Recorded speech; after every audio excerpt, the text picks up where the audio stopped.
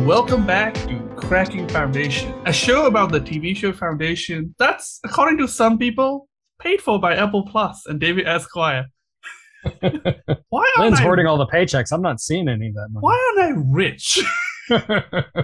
My name is Lynn. I'm from the YouTube channel Much Ado About Nerd Things. And I have here with me my co-host, Eric, from the Unapologetic Geek. That's right. I will not be apologizing.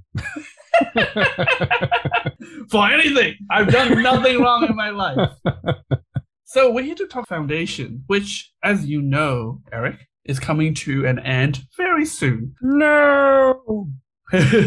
Just one more episode after this one. But we've decided that, we mentioned this slightly at the end of our last episode, we've decided that we are enjoying this podcasting experience. And I just love rolling in all this money. In case you don't know, we're kidding. We make zero money from this. I have made exactly 0 cents off of this podcast. But we want to keep this going. Yeah, because it's fun. Yeah. And we want to keep talking about TV shows. And we are going to pivot after the next episode into a general streaming TV show / movie podcast. And our intention is to, like we've recently been doing in our preamble, some recommendations about shows we've been watching, like just general spoiler-free thoughts and reviews. But we also want to keep this after show format. I think our strength is talking about TV shows in depth. So the majority of the episodes will be in-depth discussions, like a book club, right? Right, like a book club for TV. Yes, particular TV shows. And the first thing we'll be tackling is Cowboy Bebop. Which we've mentioned several times, yeah. Yeah, because we're both looking forward to it a lot. So I think we're going to cover Cowboy Bebop over 2 episodes. So just a little bit of warning about the future of the things. And I hope a lot of you guys who's enjoying us talking about Foundation will come with us on this journey as we try and evolve our show and we try to keep this good thing going. Yeah, and hopefully you have all 59 streaming services that we'll be covering. Because, yeah. And hopefully you guys are looking forward to and is planning to watch Cowboy Bebop as well. And if you're not, you should. Yeah, I feel like there should be a lot of crossover between Cowboy Bebop and Foundation fans. Yeah. Especially the ones of our age. Yeah. And hey, you can tune in and check it out, even if you don't initially plan to watch it, and then see if you like what you hear from us. Yeah, I'm really curious what our banter sounds like if you haven't actually watched the show. I got feedback from a few people who actually apparently listened to us first before they watched the show, which I think that's a crazy thing, but excellent. So yeah, just a little heads up. Hopefully you guys will enjoy where we're going to be going next. Yeah, and let us know what you think on social media. We've been getting a lot of really good feedback from social media. Speaking of which, we got a couple of nice social media feedback / reviews. Eric, you want to thank some of our regular listeners? On Twitter, I just wanted to mention once again Chris Hardy. He's been doing a great job. On Reddit, we've got Super Dale Cooper, who said that our podcast is hilarious, and he can't look at Hugo without thinking Space Australian. And then also we've got, I'm going to say Xerxes 1. He says, I really enjoy the podcast. It's funny and good humored. Thank you, Xerxes. That's Thank you not very a sentence I thought I would say. Thanks, everyone. And thanks to Terramon and Sweetwind7, who are clearly regular listeners now. Thanks for checking in and taking part of our discussions every week. And thanks to WrestlePig and I Like My Coffee Hot, who left very nice comments. And to Surgical Apple, who asked us, when does the next episode drops? Now! You're listening to it. It's right now. Oh, and also thanks to whoever's giving us anonymous Reddit awards on all our Reddit posts. I don't even know what those are. It add little icons to our posts. Thank you, I guess. So, to drastically change gear, you had a little rant last week, Eric. Yeah. I told a bunch of people to fuck off. And some people must have taken exception to that. Weird. We made it onto a hate subreddit. Which means we made it. It genuinely made me happy that... What does that say about me? Am I deeply broken? No, it made me happy too. Lynn sent it to me and I read it with a big smile on my face. Also, we found out about it because a fan sent it to us. So I guess we're doing some stuff, right? It's a tiny little hate subreddit. We're not going to mention the username or the subreddit name, but if you find it or if you accidentally stumble on it, please don't harass people on our behalf. Don't spread that. That's just bad. Yeah. Look, I know there's only a couple of hundreds of you right now. Wherever this thing may be going, that's not the kind of community we want to start. Exactly. Yeah. My whole rant was about not being toxic on the internet. So don't be toxic on the internet to defend me, please. My favorite thing about this little hate post is that we must be getting paid. Where is the money, Lynn? Are you hiding it? I really thought we would need to get a lot more listeners before people start making conspiracy theories about us. But apparently that's not the case because the internet is deeply broken. It tickles me so much because last episode I went on such a big rant about how the whole Raven story arc is like such bullshit and badly written.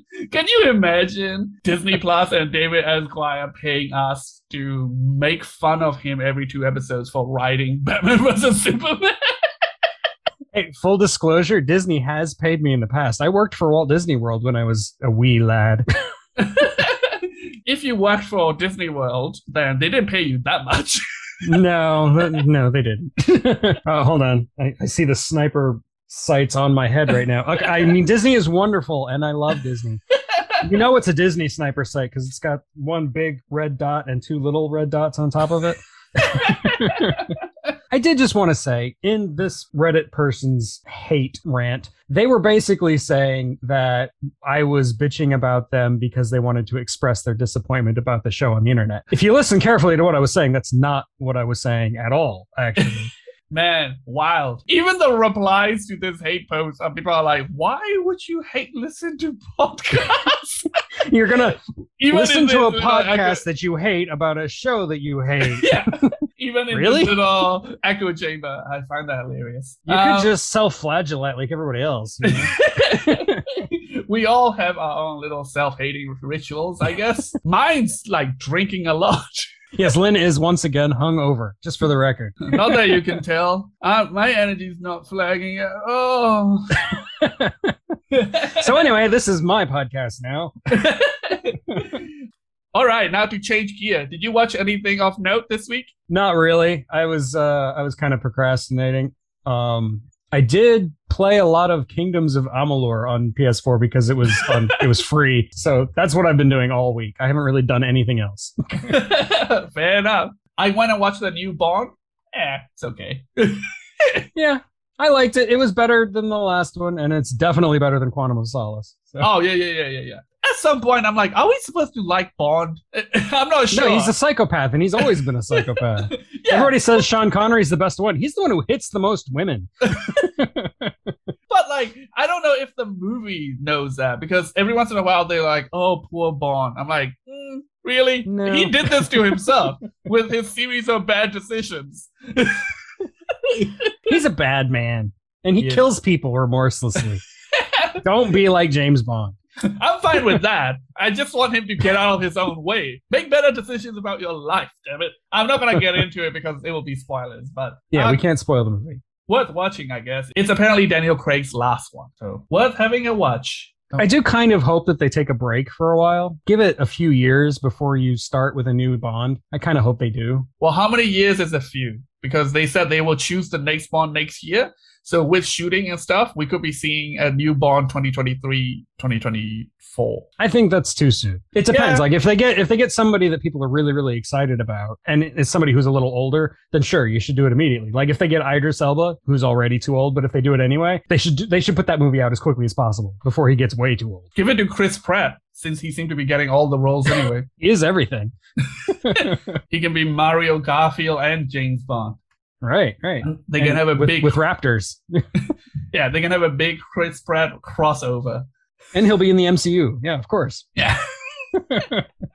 All right. That's enough dilly-dallying. Let's get to what we're here to do. We're here for Storyteller Lynn, of course. Yes. Oh, don't worry. When we change the podcast, we're keeping Storyteller Lynn. He's obligated to do this now. He can't do anything else.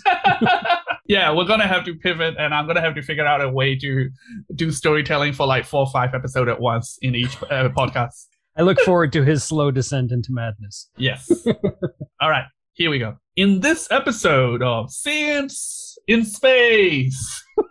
On Trento, Brother Dawn is simping hard for the gardener, but their plan to run away together had to be brought forward when Dusk revealed he knows about Dawn being different with the passive-aggressive magic eye mural. After a not-so-perilous journey, Dawn meets up with Azura, but their too-good-to-be-true romance turned out to be neither good nor true. Turned out she's in love with the secret clone of this clone, and the whole thing has been a long secret plan to replace Dawn in the genetic dynasty. After monologuing and stealing his magic blood, they were ready to execute Dawn, but thankfully, Daddy Dusk has been spying and was there to send in a commando squad to take out the insane clone posse in the nick of time. Everyone get killed, and Azura get black bag, and Galactic Empire Daddy Day will be back to judge the whole thing next week on Game of Clones. Storyteller Lynn. I love you so. Dear listener, at this point, I ask you to join me in a solemn memorial for one Louis Pyring. Good night, sweet prince. We hardly knew ye, and the few moments we spent together was in annoyance at your almost impressively willful incompetence. But in your I refuse to believe it. He's not dead. You have wires coming out of her face. You can survive that. But in your death, Louis, you made the ultimate sacrifice to be a single-use interstellar bus pass. Goodbye, and sorry you missed the second coming of your personal Jesus by a few hours. That must suck for him. Looking down from heaven going, oh, come on! He's in hell. He's definitely in hell. Anyway, the Invictus swapped to Terminus, and everyone but Salvor was conveniently knocked out. Reuniting on the Bagger, Salvor and Hugo hatch a plan to split up and secure both the Invictus and Terminus. On Terminus, everyone has been knocked out by the Vault for what seems to be a long time? Good luck continuing the Foundation with a bunch of people who have brain damage now, I guess. Salvor shut down the Vault by opening it with the power of Metamagic and visions. What follows was a series of dumb Mexican standoffs between Anacreons and Thespins and Termini. Anyway, Salvor out-Katniss Anacreon Katniss with an arrow through the throat. Another problem is solved forever. And Harry.exe must be a malware because it's spreading like crazy. And the episode ends with a very smug Harry Seldon coming out of the vault to address the masses. That sounds about right. All right.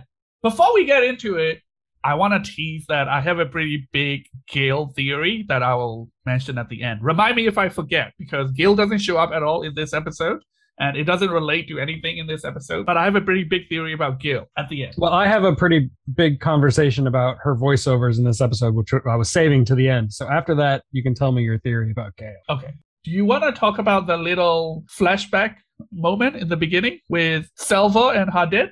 Yes. First of all, I loved it because we got to see Clark Peters again. He's awesome. That's the actor who plays Abbas, her father. And it's the first time we ever hear the word Earth said in Foundation. That's true. Yeah. What do you think about that? I hate it whenever people are like, oh, we forgot where we came from. Like, what? The fuck are you even talking about, man? Like, I get it. Like, history get lost, but that usually happens when your population gets so low. You essentially have to go through like a near extinction phase for you to forget something big, like where you come from. Nobody in the world has ever forgot what's the place of origin. There's a admittedly stupid explanation for it in one of the robot books, but I'm not going to spoil it because it's the last robot book chronologically. Fair enough. But there was the other thing I wanted to mention was that Abbas, he says something like, past behavior is the best predictor of future performance, which is really, that's Foundation in a nutshell. So when people say that this show isn't true to Asimov, this is proof that that's just wrong. Yeah, I mean, they're trying. Like, I get if you want to complain that they fall short in some points, yes. But I do hate it when people are like, this isn't Foundation. It mostly is. Yeah, it is. But what do you think about this quote? It has come up before and it come up again. Violence is the last refuge of the incompetents. Yeah, and that's like we were talking about. That's Salvor Begins. That's going to be her mantra going forward, I think. Though she did kill a man with a trident this episode. Sorry, a woman with a bow and arrow. That's true. But maybe she'll get more competent later. A lot of people have been using this quote to insult whenever the show has action scenes. It's like, well, I guess violence is the last refuge of the incompetence. I'm like, the show doesn't even have that many action scenes. And also, you need some. There's also a lot of violence in the book, too. So come on. But I do have to say, I hate the general message of that quote. And I guess this is going to get slightly political. But but I feel like that kind of sentiment is used by people in power because obviously people in power have legitimate use of force. And then this kind of sentiment is used to say you have to do everything through the system. Violence is, not part of the system, except violence is inherent in the system, like Monty Python says. Well, I'm an American and I'm a revolutionary. I think violence is necessary. The tree of liberty is fertilized by the blood of patriots and all that, Isn't it blood of tyrants, man? You shouldn't believe the blood patriots. Of tyrants. Yeah, sorry. I got my Jefferson quote wrong. Are you coming after my NFL team, the Patriots? No, like we can talk politics, but let's not talk about the NFL. Yeah, especially right now. It just kind of annoys me. Like, I get it. I get the sentiment. And this show is definitely about using logic to solve your problem. At the same time, you can't overthrow things like the Empire without the use of violence. No, and Asimov actually, this isn't really a spoiler. He talks about it later in the Foundation series because this is the mantra for Salvor Hardin, but there's characters that follow after Salvor Hardin. So, I mean, there's an evolution of the ideals of the books. Yeah. And I think the show is kind of charting the same course. Yeah. And storytelling-wise, what sometimes get annoying is when you have that kind of philosophy, you essentially keep having to come up with excuse to justify the violence, or the violence get done by other people. Like every Disney villain's falling to their death, even like without the main character having to kill them. That kind of course, yeah. It's like a trope. Yeah. Well, shall we go to Trantor? Yeah, let's do Trantor first. So I wanted to talk about what we got right and what we got wrong, because we got a lot right. We called a lot of this. This is a vindication episode. Vindicated! We were right about Azura. A lot of people probably called it, though, yeah. But we were right to be suspicious, definitely. And we were right that there was some kind of conspiracy going on. Yep. Yeah. Although, to the extent the conspiracy went, that was a big surprise. We didn't know it was going to be that convoluted. We did not expect to see a different Brother Dawn and all that stuff.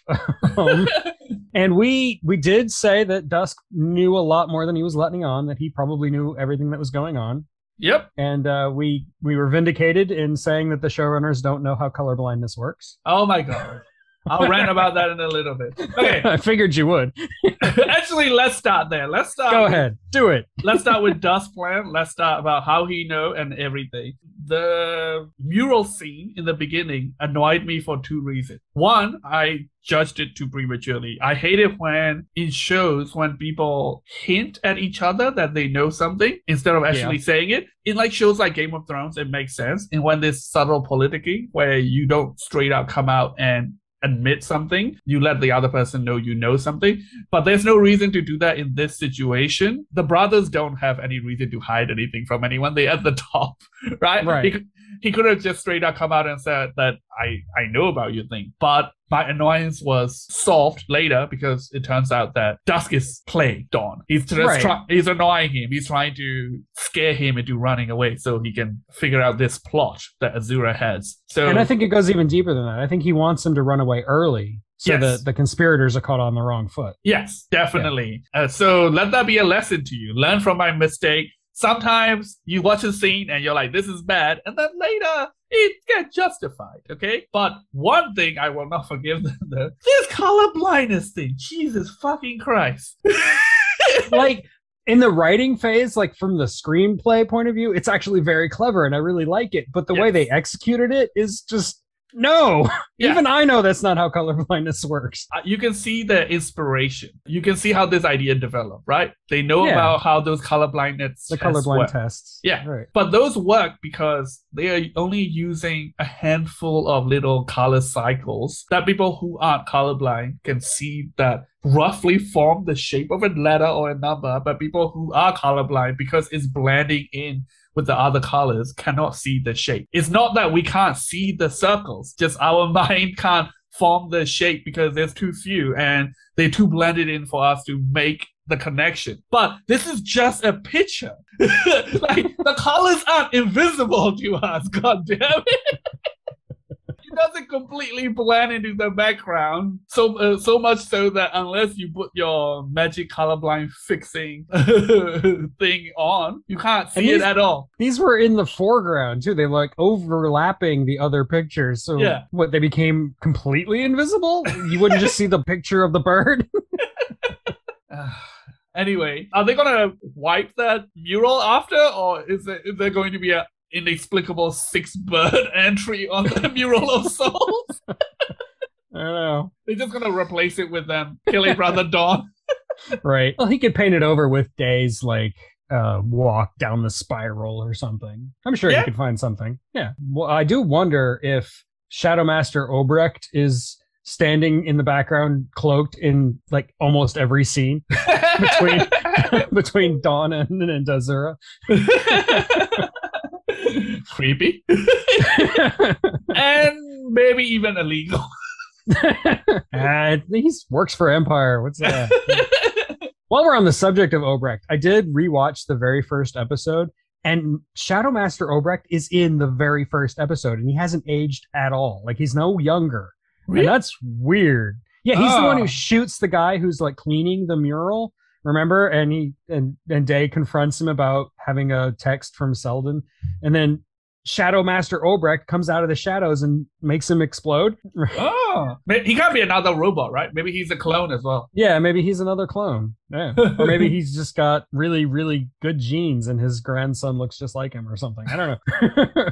Maybe he's a Winter Soldier type thing. They freeze him and when they don't need him. Looks like they need him a lot. Yeah. But enough about Brother Dawn. How about we talk about Other Dawn? Oh, yes. Other Dawn. Man, that came out of nowhere. Totally. I did not see that coming. Decades-long plot. That got solved really quickly as well. They dropped this bomb on us, and 10 minutes later, they're like, and they're all dead. To be fair, that actually kind of feels like the book, because in the books, there are some conspiracies that just come out of nowhere and are resolved almost instantly. It happens a lot. I enjoyed it. I enjoyed both aspects of it. I enjoyed the fact that they're like, oh yeah, this is a grand universe. You know, like there's like big fucking conspiracy plots happening in the background. Yeah. And also, it's gone now. You don't have to worry about it. Except, I think we do still have to worry about it a little. Do you have any theories about how they've changed Dawn? So they have access to two things they shouldn't have, right? They somehow smuggled out Cleon the First genetic material, right, to make their own clone. And then somehow they were able to use magnetic nanoparticle transfection to change Brother Day after he was born, or Brother Dawn. Yes, that means they must have more of an inside man / person, because certainly the gardener didn't do that.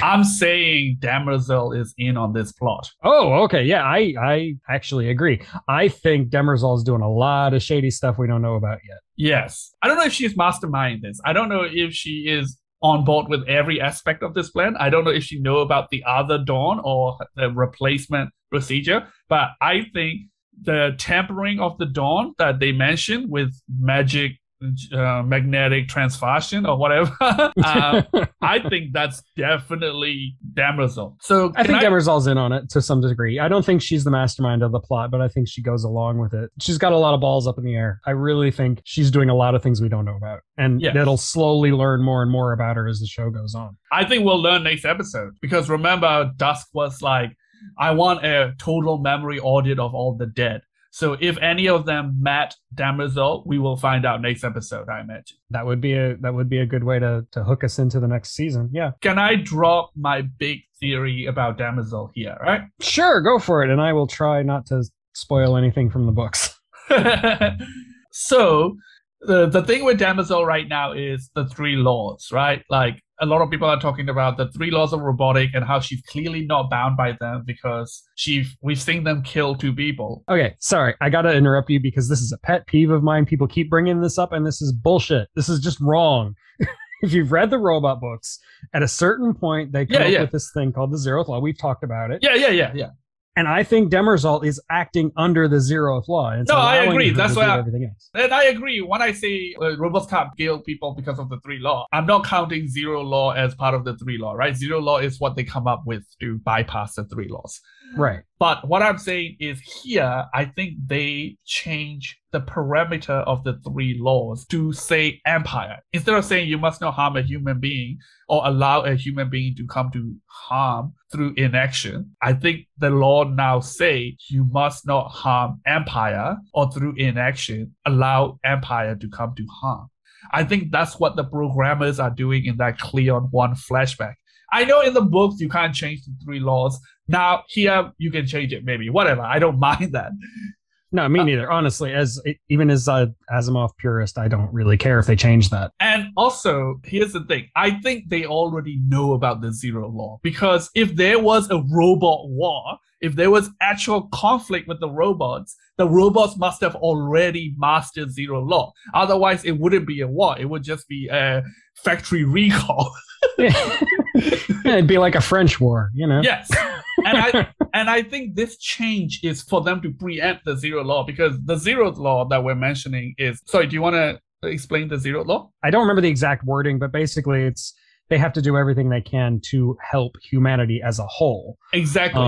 Right. It's a little bit more complex, but part of the change is the differentiation between human and humanity, right? And it's essentially like the paradox of utilitarianism. And in the books, it's a very hard concept for the few robots who get there. It's only robots who've lived for a really long time who can even come up with the idea of the zeroth law and even comprehend it. Yeah, I think their plan to bypass zeroth law is that the reason why the three empires are called empires. Like, I think they are logically making sure you can't be differentiated between empire and the people, the emperors. Cleon is the empire and the empire is the Cleon. So you can't betray the Cleons and harm them or allow them to come to harm for the sake of the empire. But I think what Demerzel is doing is changing the empire for the empire, right? She's not harming it. She's finding a loophole. Yeah. So that's my big theory. Like she's altering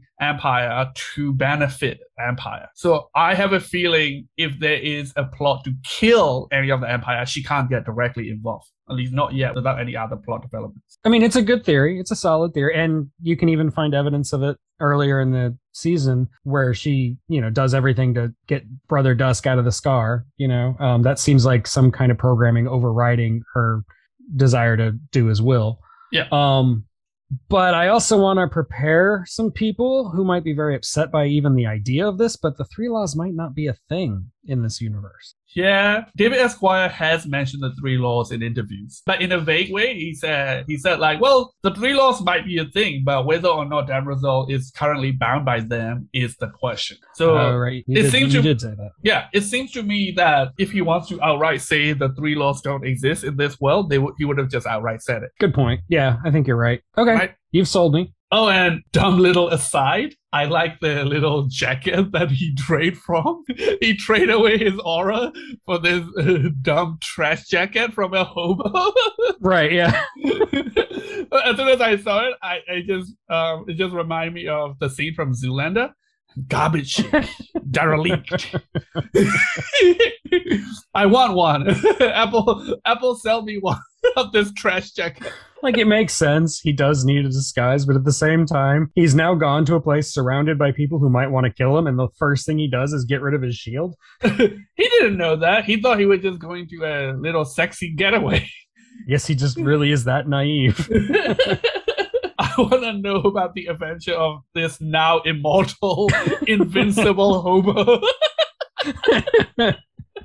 We come back in 400 years and he's the emperor. Well, he had the aura. We couldn't stop him. So I guess we just put him in charge. So let's break down this other Dawn and their overly complicated terrorist plan. Right. They've altered this Dawn, and then they've smuggled out Cleon's genetic material and cloned a different Dawn. Who will somehow be able to perfectly imitate the broken Dawn, but prove that he's not broken anymore somehow. Yeah, how's that gonna work? Like, it's just, it seems like everything that they have planned before this swap is good, but the swap is really dumb. Like, they have already found out that he's different. If he goes back and is like, I'm not actually different at all, I think they're gonna look into it a little bit more, buddy. Especially if you have disappeared for a day. Yeah, really. It seems really stupid. And then this whole Azura falling in love thing, it seems like it's something you couldn't plan for. And the idea that they only make Dawn different so he will get scared and run away. There's 1,000 ways that could have gone wrong. Yeah, exactly. Why wouldn't Dusk have just killed him on the spot? Right. You know? Dawn isn't that bright. He could have just fucking died. Seems like a really thin thread to hang this decades-long conspiracy on. Yeah. I feel like if you have that much assets already, why not just swap them when they were young? Yeah, really, right? That would make a lot more sense. But it doesn't matter. Everybody got killed. It was surprised that they didn't capture the other Dawn. Shadow Master Obrecht was still pissed about Brother Dawn's Kamehameha, so he killed the other Dawn in revenge. He probably thought it was the one that Kamehameha did. I did think that was a little weird because just literally 30 seconds earlier, we saw that Dawn take the thing off of his arm and you saw the wounds heal up really fast because of the nanoparticles. Yep. And then he dies by getting his throat slit. Yeah, maybe the nanobots can't help with that much sudden trauma. Or maybe like Shadow Master Obrecht has a special dagger that can do something that prevents the nanoparticles. Seems like an exceedingly bad idea to give your Shadow Master a way to kill you. Good point.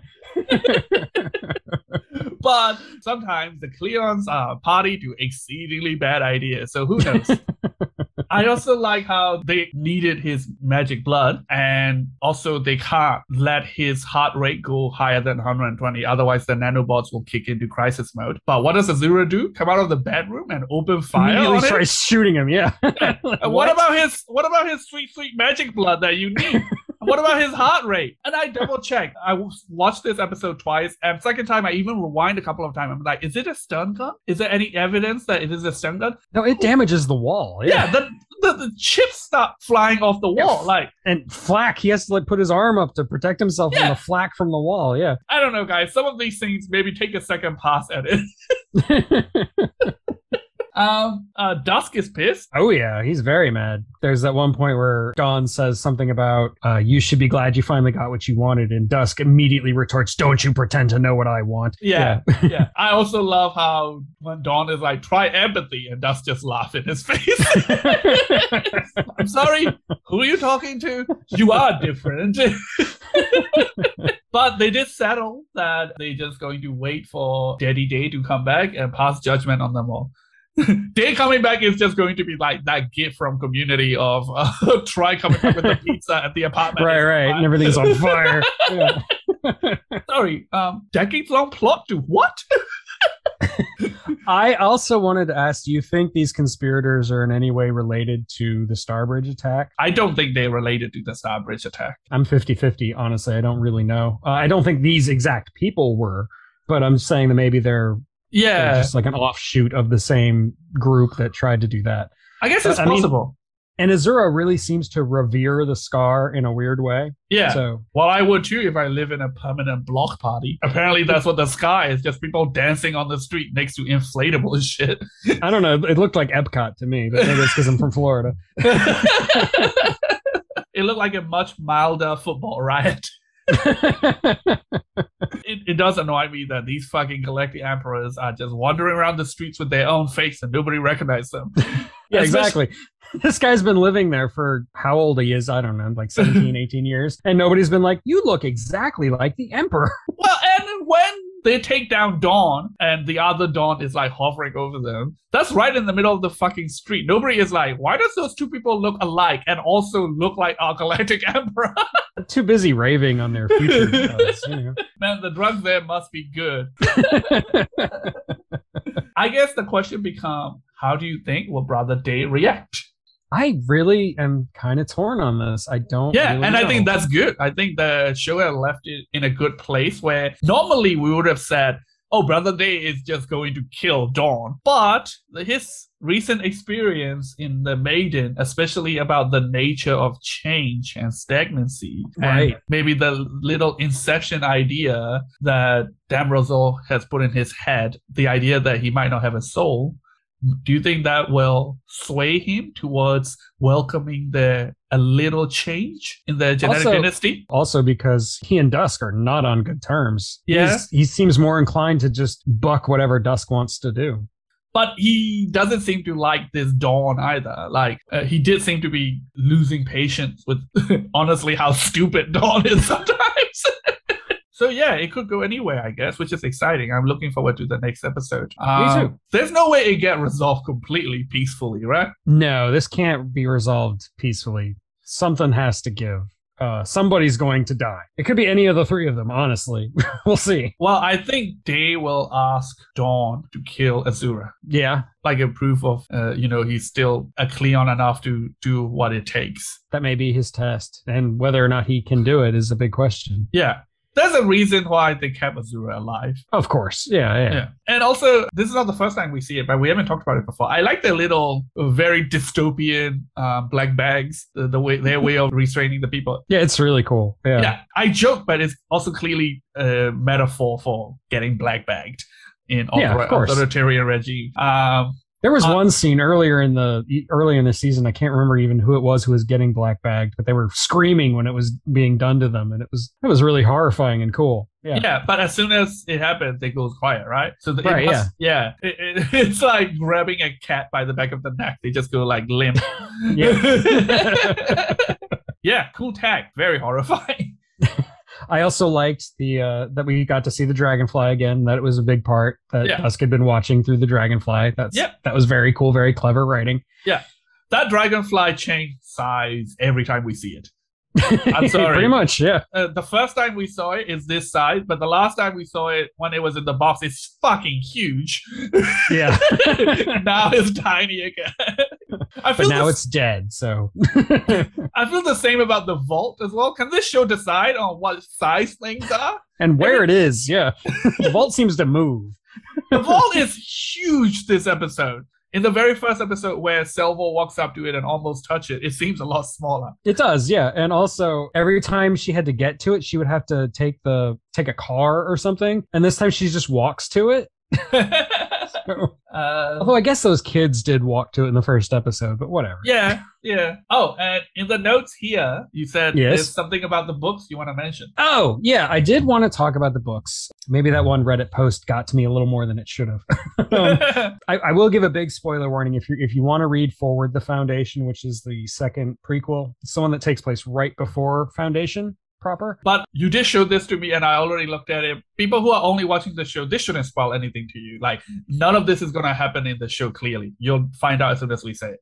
Okay, in Forward the Foundation, this is before the founding of the Foundation, Selden actually becomes first minister to Emperor Cleon. And this is after Demersal, who was the first minister, just exits the story. Okay, so anyway, Harry is not very good at politics, but he befriends a gardener named Gruber, and he puts in a good word for Gruber with the Emperor, and the Emperor makes Gruber the head gardener against his will, because Gruber was just enjoying being a simple gardener. He didn't want to be a bureaucrat. He didn't want to be locked in an office and all that stuff. Meanwhile, there is a conspiracy to assassinate Harry and replace him with somebody more friendly to a certain political faction. It's not really important. And Raych is sent in to infiltrate the conspiracy. But this is obviously a really stupid plan because they know everything about Harry. They know exactly what his son looks like. So when he comes in and he's just like shaved his mustache and he says, no, my name is whatever. He has a fake name. They know exactly who he is. I'm glad to know that the clown shoot romance also extend to the books. Oh, totally. That's one of the reasons I wanted to tell this story. But they brainwash him, Raych. They brainwash Raych, and they send him back to the palace to be the assassin, to be the one who's going to kill Harry. But then there's a double agent who stops him at the last minute. And then in all the confusion, that gardener, Gruber, actually gets the weapon that Raych was going to use to kill Harry And he and the Emperor, Cleon, are taken away to a safe spot because, craziness is happening.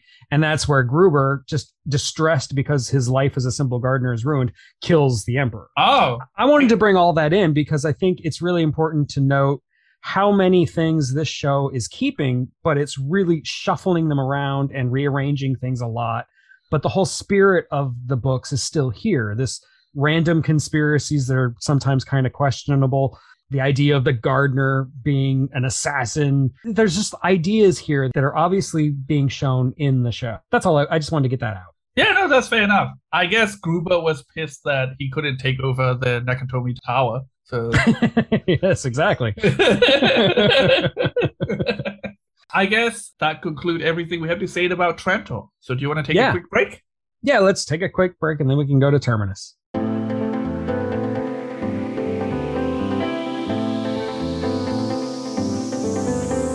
All right, and we're back. And let's talk about Terminus. We'll start with me accepting all your congratulations on getting the Lewis part right down to a T. You nailed it, man. That was impressive. The only thing you were missing were the wires coming out of his face. That was pretty gnarly. It was not. Hey, that's the exact same word I used in my notes. Gnarly. Every time we check back in, things to do with Invictus get closer to Event Horizon shit. Exactly. Thank God Selvo didn't plug herself in there, eh? Apparently, the computer find your neurons by borrowing a wire out of your face and then going back into your eyeball. Jesus Christ. It was looking like he was getting assimilated by the Borg or something. So the Invictus successfully jumped to Terminus. I think using Lewis as a sacrifice, I think that make the jump satisfactory. Especially with them reminding that, oh, you made a wish, and that he was holding the coin and everything. It's a big coincidence, a little bit Deus Ex Machina, but I feel like they set it up enough. If you set it up, it's not a Deus Ex Machina. Because there was a comment on Facebook the other day, it's like, they set up this Deus Ex Machina. I'm like, it's not a Deus Ex Machina if they set it up, is it? A Deus Ex Machina is when it comes out of nowhere. But if you set it up ahead of time, by definition, it's not a Deus Ex Machina. Yes. You said you had a problem with Selva leaving Farah and Rowan on the Invictus? Yeah, I thought that was pretty stupid. And we don't even see her tie them up. Like, we don't even know she tied them up. She just leaves. Yeah, I thought it was pretty stupid when it seemed she just left, but I don't mind her leaving them tied up. What do you think she should have done? She should have killed them, really. Yeah, she should have just killed them, yeah. But, that's not her character. But also, not only that, she tied up Rowan, right in front of the guns, still sitting at the gun station. Why didn't she move him? That's true. That's true. Oh, I guess that guy looked pretty heavy, man.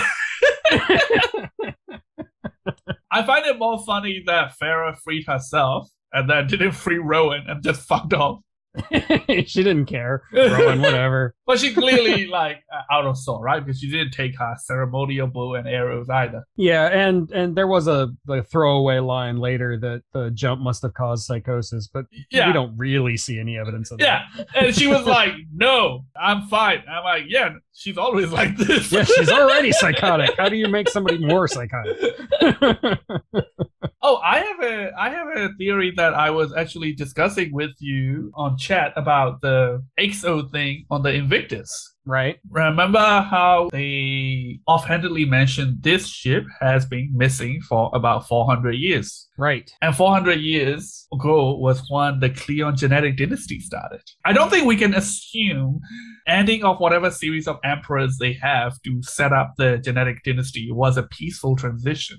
My theory is, I wonder if there was a huge galactic war for the throne, which must have happened a couple of times and happened right as Cleon got in. And then that would have made Cleon think up a system like genetic dynasty and also get the public to accept it as a solution for, hey, this is way better than having a galactic war every few fucking years over the succession. Well, if you go back to the very first episode, when Harry tells Day to end the genetic dynasty, that's when Dusk jumps up, smashes a glass on the ground. He says the genetic dynasty ended the wars. Yes. and brought peace to the galaxy. Yes. So yeah, I think your theory is absolutely sound. I think before Cleon came around, there were all kinds of wars for the throne, and it was chaos. Yes. So I wonder if they meant to write Exodus and didn't finish it. And there was a large exodus of forces that, say, like run away and defected when the Civil War ended and Cleon clearly won, right? That kind of things has been in big sci-fi fiction before. A bit more popcorn-y universe, the BattleTech universe.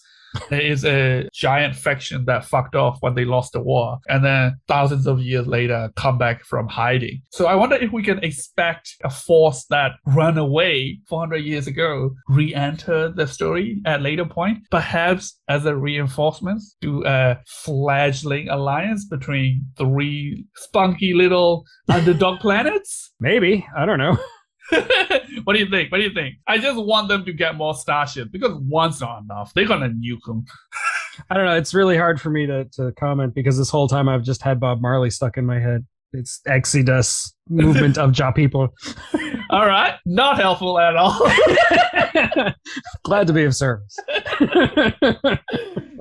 Can we briefly talk about the names on this show? I find them very funny because Invictus, meaning unconquerable, undefeatable, is a derelict ship. And that is actually the most subtle of all of the ships. Like, they clearly went with irony for a lot of the naming schemes in the show. I'm talking about the writer. I'm not talking about the in-fiction people at this moment. Because they also named the ship that blew up the Aegis, which is the... Right. In case the listeners don't know, it's the impenetrable shield that Zeus has. And that ship blew the fuck up. I know that there's going to be some readers who say it, so I just got to mention it. One of the emperors in the books is called Aegis. Anyway, moving on.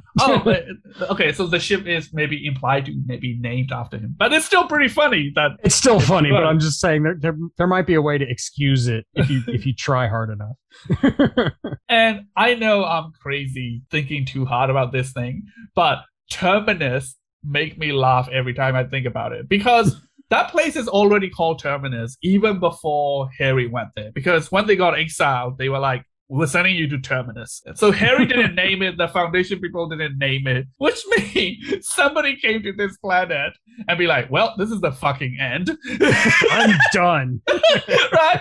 This is clearly the work of a frontier person who just had it up to here with this shit. He's like, everywhere I go, it's desert fucking planets. I'm not going any further. This is Terminus. This is the end. You're not paying me enough for this shit.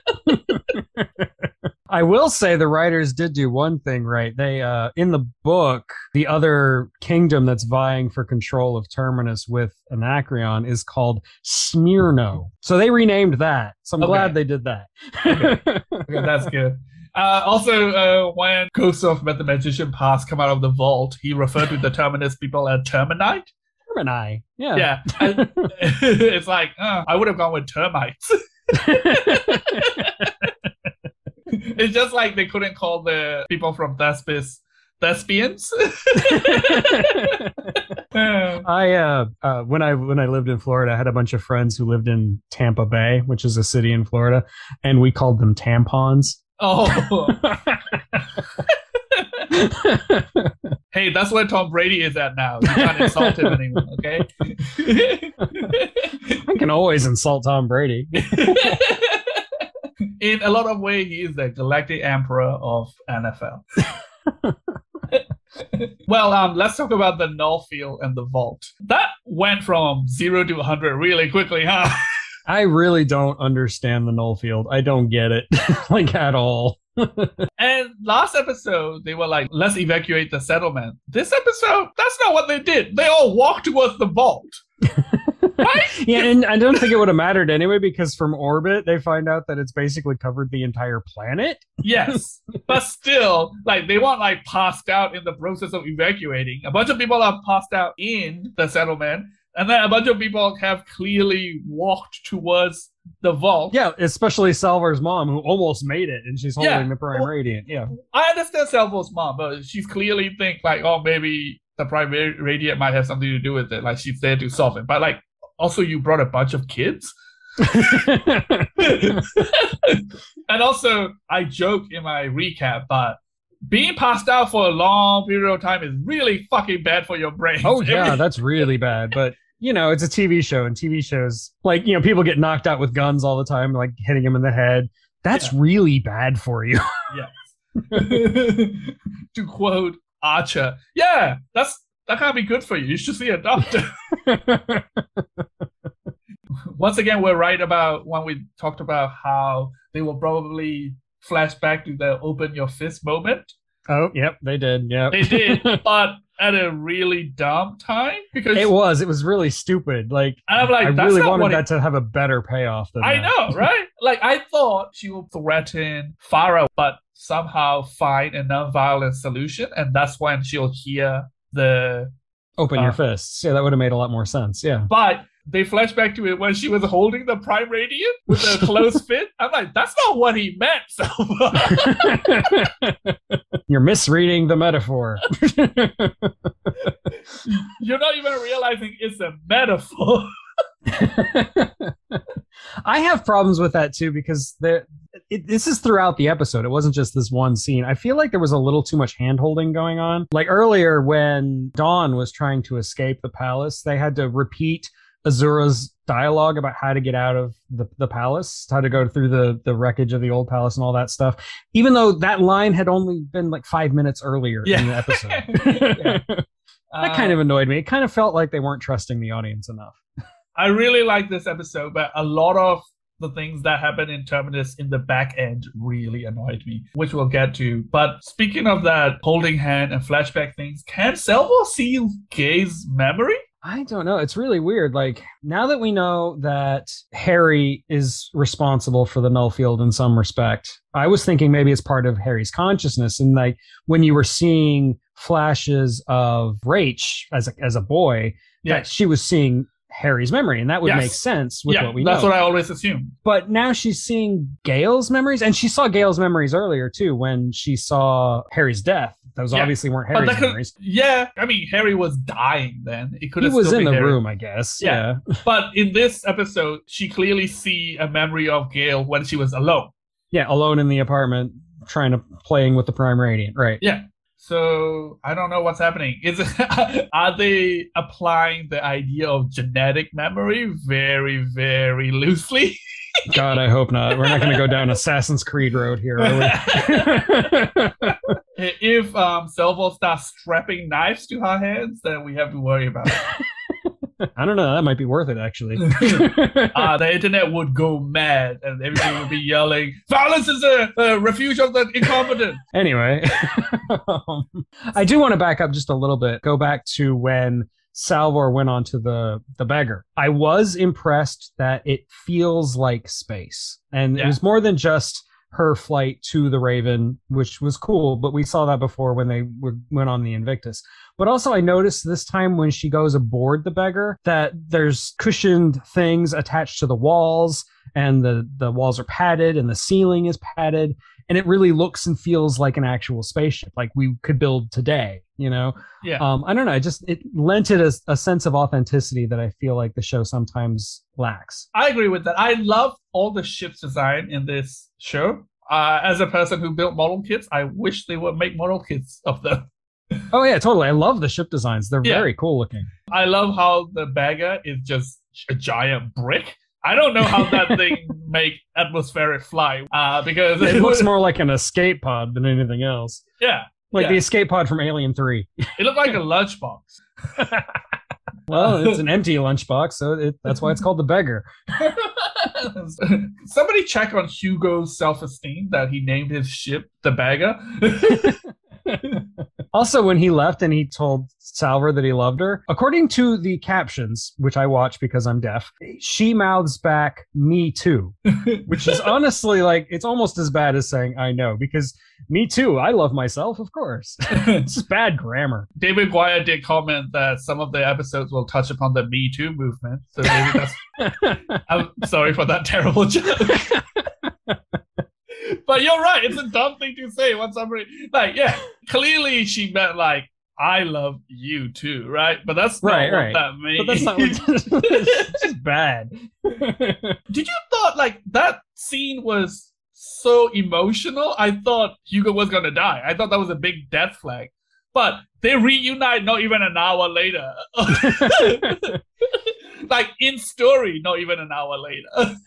In runtime, like 5 minutes later. No, I didn't really get that sense. It didn't feel like a goodbye to me. Like a death goodbye. I guess. But it was like very like long drawn out, like, I'll be back. Don't let go, Rose. But can we talk about the thing I hated about this episode, which is that dumb standoff between the Anacreon, the Thespin, and all the Terminus people? Yeah. I'm with you on this one. No, I'm with you. This was bad. Can these people with guns just take a shot when they need to? Like, surely. I thought when the fucking Thespians There you go. Thespin ships landed, I thought the Anacreons are just gonna open fire, which they should. Like, they have to file down those little ramps. They should open fire. And if they did, they wouldn't be able to use the ship to hold them hostage. The same thing when Farah arrives. She shoots at this giant crowd of people, but misses? Yes, but she nailed those ships, which is fair enough. I guess they're in like defensive hover mode. But when she come down the ramp, once again, shoot her. Shoot her. There's also multiple moments in which a whole group of people drop their guns and pick them back up. Yeah. Both Anacreons and Thespins does that.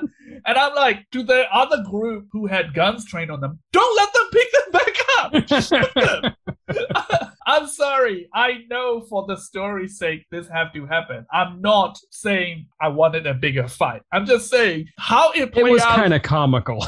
How it plays out, make them all look like fucking clown shoe morons. It's all like in a row, not a shotgun fired. Only Salvor does anything useful. So when Farah actually started opening fire on the vault, the Thespin commander is like, take aim! I'm like, why? You're not gonna fucking shoot. None of you shoot. And they don't. Salvor has to take the shot. And can we talk about how Salvor is good with a bow and arrow? Yes. Like, I'm someone who's done archery. It's not that easy. Yeah, same. I've done archery as well. It's not that easy. And I get what they were going for. They wanted the irony of her shot by her own bow and everything. But still, just from a logistical point of view, that doesn't make sense. They could have at least have it hit her center mass. Right. A neck is a much smaller target. Or maybe he was aiming for her chest. Yeah, maybe she was aiming somewhere else. Maybe she was aiming for her leg or something. She didn't seem like she wanted to kill her. No. She did say, I'm glad that you're alive, Farah, truly. Really? I'm like, why? You know, all she wants to do is kill the universe, right? Like, she's the party pooper, and the party is life. I'm a bit torn. I'm glad Farah's gone because she was kind of annoying and a Disney villain. But also, her death was kind of unsatisfying. Yeah, and honestly, I wanted the other guy, Rowan. I wanted him to kill her, not Salvor. Yeah, he did confront her, but he didn't actually pull the trigger, and I feel like he should have. Yeah, that's true. And like the big climatic thing happens because she was opening fire on the vault, which I'm like, who cares? That thing's shielded quite clearly. She was clearly just shooting something out of rage. Like, this thing is getting in the way of what I'm trying to do. Because she's a Disney villain. Yeah. I just think it would have been a better moment if she was threatening to kill Hugo or her mom, and Salvor had no choice but to shoot. Because now it feels like Salvor's like, hey, don't touch my stuff! Arrow through the throat. And clearly the vault could take it. It was fine. I also like the moment where the vault opens and the mother's like, is that a doorway? And Salvor's like, yes. I'm like, is it really? It looked like a lens flare. Doorway to what? What? Yeah. No, it doesn't even look like a doorway. Yeah, like, is there miniature human-sized wormholes in this universe? What do you think about this big reveal, Harry thing? Okay, this is a weight off my back because now I can finally talk about the vault. In the books, Harry was always in the vault. It wasn't exactly the same because it was a recording of Harry. It was like a hologram. Okay. But they knew about it from the very beginning. They knew what was in the vault from the very beginning. And in the books, Salvor even calls it out and says, "Look, you guys, you want to wait until you see what Harry has to say before you act on this crisis. Yeah. You think that Harry's going to be this Deus Ex Machina who's going to fix everything, and that's not how it's going to work. If he could see what the problem is, he can't give us any wisdom we don't already have." Yeah. And I think that the show doesn't quite make the same point, but it is using the same idea. Harry's not a Deus Ex Machina. He's just there to explain after the crisis has been resolved. And the crisis is getting resolved pretty much the same way it did in the books. It's slightly different, but the idea is the same. Okay. So I actually called that about the 3 planets getting together in like the first episode after watching the second you called episode. it a long time ago. Yeah. Yeah. And I had to say, that's an interesting theory. Yeah, I think it's a good ending. I would have been annoyed if it get resolved any other way. Right. Yeah, me too. Yeah. But at the same time, you guys are going to timeshare this big ship? Are you? Is that your plan? You think this big ship's going to stop the Emperor from nuking you all again? In fact, without giving away too much, the big ship is a big part of the second crisis. Fair enough. Did they stop Invictus from jumping away again? The episode wasn't very clear. I assume so, but they never say it. Yeah. I watched the episode twice, and I thought they must have left the Invictus because they stopped it from jumping. But Hugo just said something like, "Oh, I thought you might need me down here." And like, good instincts, I guess, but also she told you to do a job. You had one job. Yeah, they don't say that they've stopped the ship from jumping. Instead, they just like get in their ships and fuck off, and I don't get that. He says, "Let everybody go down to the planet now." But what about the Invictus? Is anybody on board the Invictus now? Well, this alliance thing, like I said, I like it, but I think this pretty much also confirmed my theory, which I didn't even realize was a theory. I thought the show has already said that, but I'm rewatching the past episode. They haven't. I just made all the connections in my head, I guess. Is that... You mean you can feel the future? Oh, yeah, I can feel the future. If only I can feel the winning lottery numbers. Or Demerzel.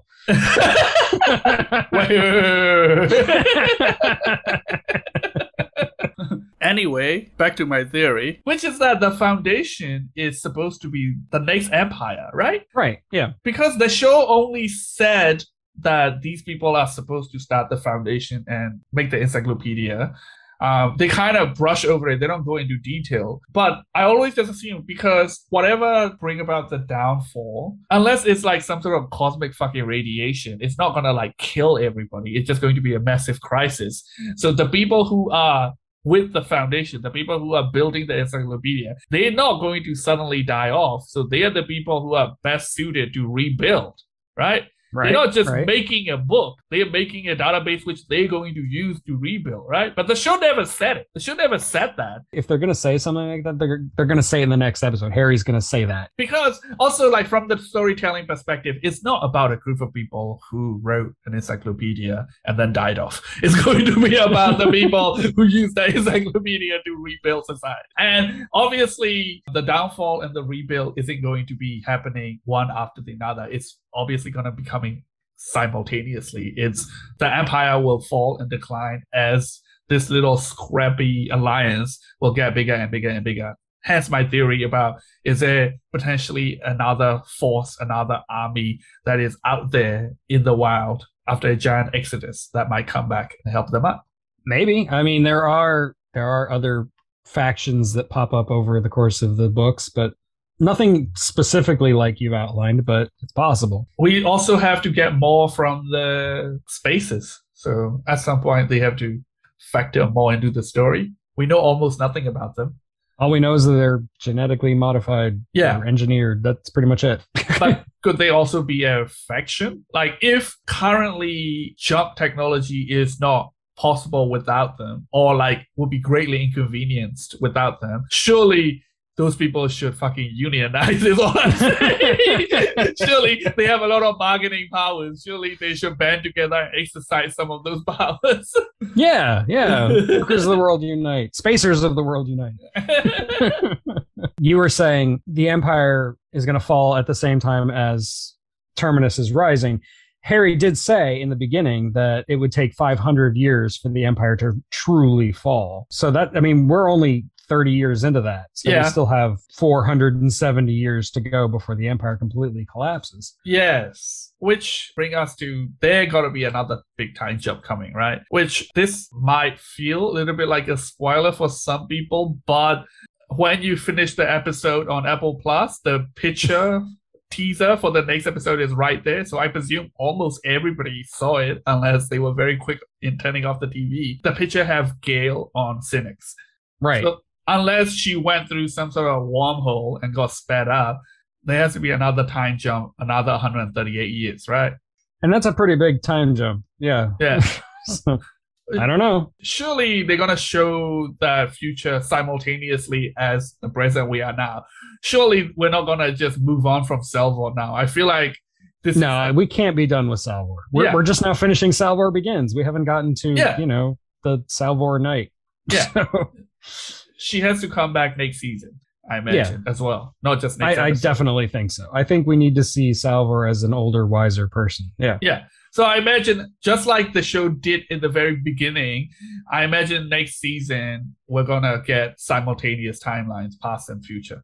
Yeah, and I hope so. I hope we do that. Although it might give me some lost flashbacks, but whatever. Hey, as long as they're not flashing forward to potential futures, we'll be fine. As long as they're not sideways to the flash afterlife sideways. Yeah. For fuck's sake. I will never forgive the coining of the phrase flash sideways. Call it what you want, which is bad writing. Try to have your cake and eat it too. This didn't happen, but what if it did? Well, I don't fucking know, man. What if we give you 3 storylines and maybe you like one of them? Okay, man, this isn't the Lost podcast, although I could easily make it.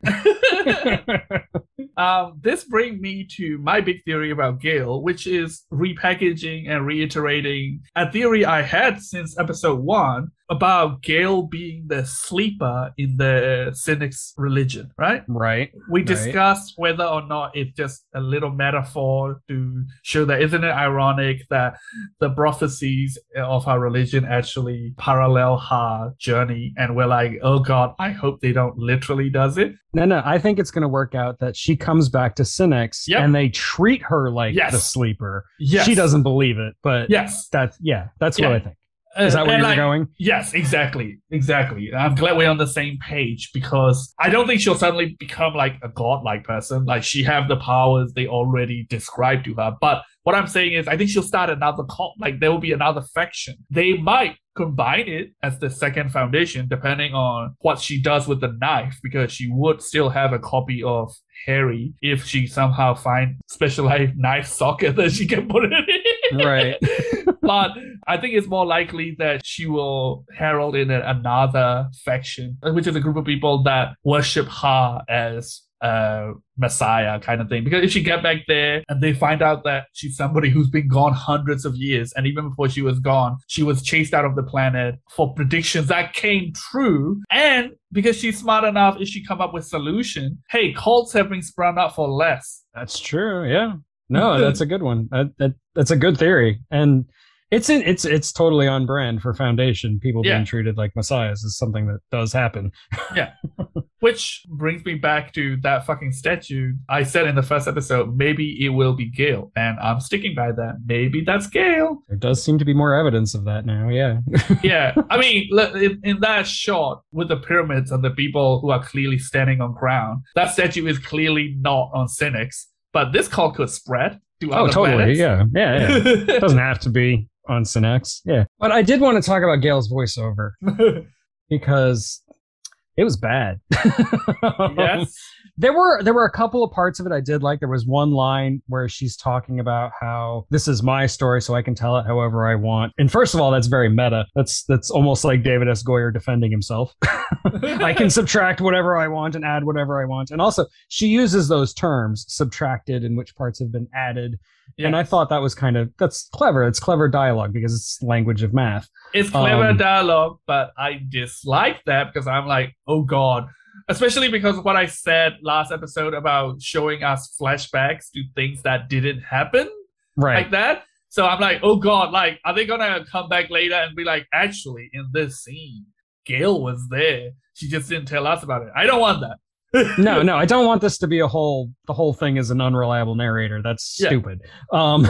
Like this is not that kind of story. Yes. And anyway, immediately after she says that, she says the line, and I had to write this down because it is so asinine. Used correctly, the past can alter the present. What other invention can do that? Every invention? Anything you do alter the present. Yeah. That's how the present works. She's trying to make some connection between what she started with, asking what's the greatest invention ever, and this idea of history being an important way of molding the future. And she just it's so ham-fisted and dumb. This is a deep cut, but every time I laugh at her narration, it reminds me of Cloudy with a Chance of Meatball, the movie narration in the beginning where it's like, and then on that day, I've learned that you can't run away from your own shoes. In that movie, it's a joke and it's hilarious. But some of the quality of this narration is like that. Well, at least they don't have any machines named the Flitzendeficker. But yeah, this episode voiceover is not the worst it has ever been. Oh no, don't get me wrong. It's not the worst voiceover. I mean, it's bad, but it's been worse. It also seems to me that whenever she's voicing over on the Trantor stuff, it's more vague. Like she's just saying random shit, and then it just match up with kind of what's going on. Like she's kind of like giving us morals or metaphors about what's happening on the screen. But when she's talking about stuff on Terminus, she seemed to be more specific. She sometimes seemed to be commenting specifically on the events that are happening. Yeah, and you definitely get the sense that she knows a lot about Terminus. From the very first episode, she said Terminus becomes her story.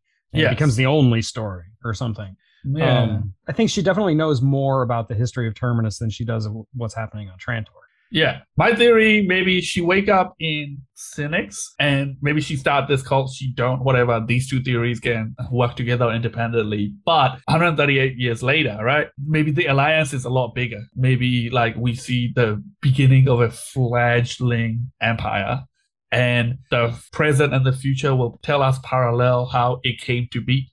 Maybe. I don't dislike that idea. I still have my own theory about who's under the veil on that statue that I can't really talk about because it's a big spoiler. So Yeah? Yeah. Can I say a name?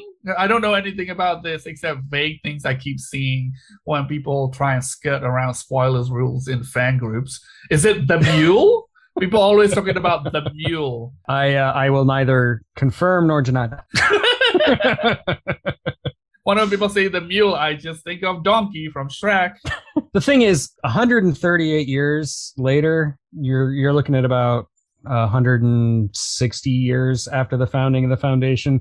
That's a very specific timeline for the book, and that's all I'll say.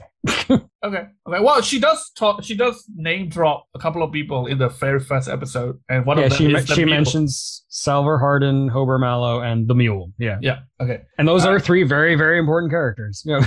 Well, we've met one. Maybe we'll meet one or two more of that in this final episode. Maybe. One thing we keep talking about off podcast and always forget to mention on the podcast, the music in this show is pretty fucking good, hey?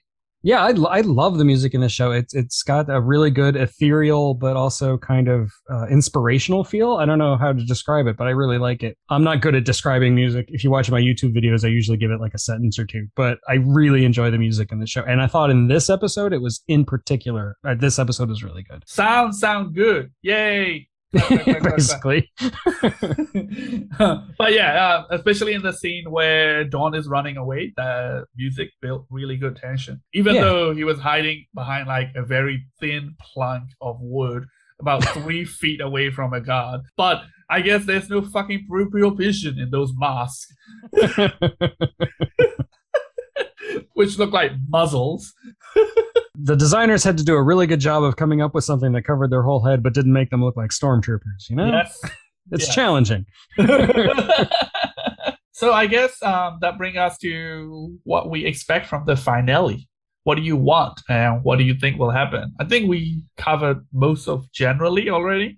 Yeah, and I do want to say again, we're pretty sure we're going to see Synnax. We're pretty sure we're going to see a time jump, and I do hope we get a big tease of the next season, like what we're looking at in 138 years, like what is going on in the universe at that time. But I also want more of what's happening on Terminus. I want to see what Harry has to say. Like this, if this is Harry's quantum consciousness or if this is some weird hologram, I don't know. I want him to have a little bit more explanation. Yeah. I mean, they have to explain that sky beam that the Vault sent out right before they sent out Harry's hologram. Well, you know, it's a special effects heavy show. Of course there's a sky beam. You have to. It's on the checklist. It's galactic Wi-Fi connection.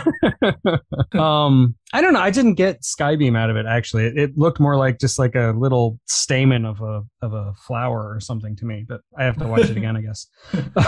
But what else? I want to see more Demerzel. I really want to see some hints as to what's going on with Demerzel and what she's doing. I want to be able to confirm that there's more going on with Demerzel than we realize. Yeah. She's responsible for the Dawn thing, I bet. Yeah, we talked about that. Yeah, for sure. Do you think when Brother Dave find out Demerzel will be in danger? I mean, that makes sense, right? She's probably not going to die. No, I think if it comes down to a confrontation between Day and Demerzel will live and Day will die. Yeah, well, other than the rules. If you're right about the way the rules are playing out, yeah. Yeah. I still think if there is a confrontation, then Demerzel's going to disappear. She's going to leave. Yeah. Yeah. I wonder if she changed her face. I wonder if exactly. I'm really curious as to whether or not she can, because we've seen her replace pieces of skin and stuff. I don't see why she can't change her face. Yeah. What if we take her face off? I'm doing the hand motions. This is an audio medium, dude. And that's not a very good Nicolas Cage impression. Yeah, I guess on Terminus, is the rest of the scenes just going to be a treaty? Because this crisis is more or less over. All you need is like a conversation and a debriefing. What I think we'll see is we'll have Harry start to explain things, and then we'll get a montage over his talk of them coming to terms, like getting on the Invictus together and learning to work together and all that kind of stuff. And that's how that'll play out, I think. And that'll just be the beginning of the episode, and then that'll be the end of that storyline. And then we'll go deal with what's going on with Dusk, Day, and Dawn, and Demerzel. Yeah. Let there be peace between Space Australia and Space New Zealand. Yes, even though I still think they're the same. And obviously now that the potential alliance between Anacreon, Thespin, and Termini has a literal weapon of mass destruction, 9/11 metaphor that is obvious since episode 1, probably means that they will be at war with the Empire. I keep thinking, like, there is no way the Empire would let this alliance prosper, and there is nothing this alliance can do to stop them. So there have to be something. There have to be some sort of political maneuvering, some sort of checkmate that stop the Brother Day to just showing up with 50 fucking ships and nuking everything again. In the books, I said it again.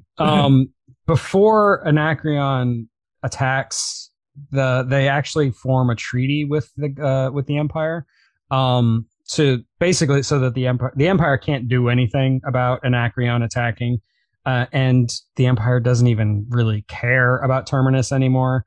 And I feel like that's kind of how it's going to play out, that the Empire just doesn't give a shit about the Outer Rim. I think they should. They should. And especially if they get word about the Invictus, I think they should definitely get involved. Yeah. But I think they're not going to interfere too much this early on. I think the confrontation between Foundation and Empire is going to be reserved for later. You gotta give us a satisfying reason then, because they sent in a ship to investigate, which got blown the hell up by Anacreons, and then suddenly the people are like, never mind, we found an alliance, sorry they blew up your ship, and also we found an old Planet Killer warship, it's ours now. Okay, cool. No, you're not wrong, and Cleon is definitely not the kind of guy who's going to let that thing just let it slide. Yeah, even if they don't know action. They need to send more people to investigate. The only way that I can see without some unknown political maneuvering that we can't foresee or guess is if they somehow successfully hide the fact that they formed the alliance and they have the Invictus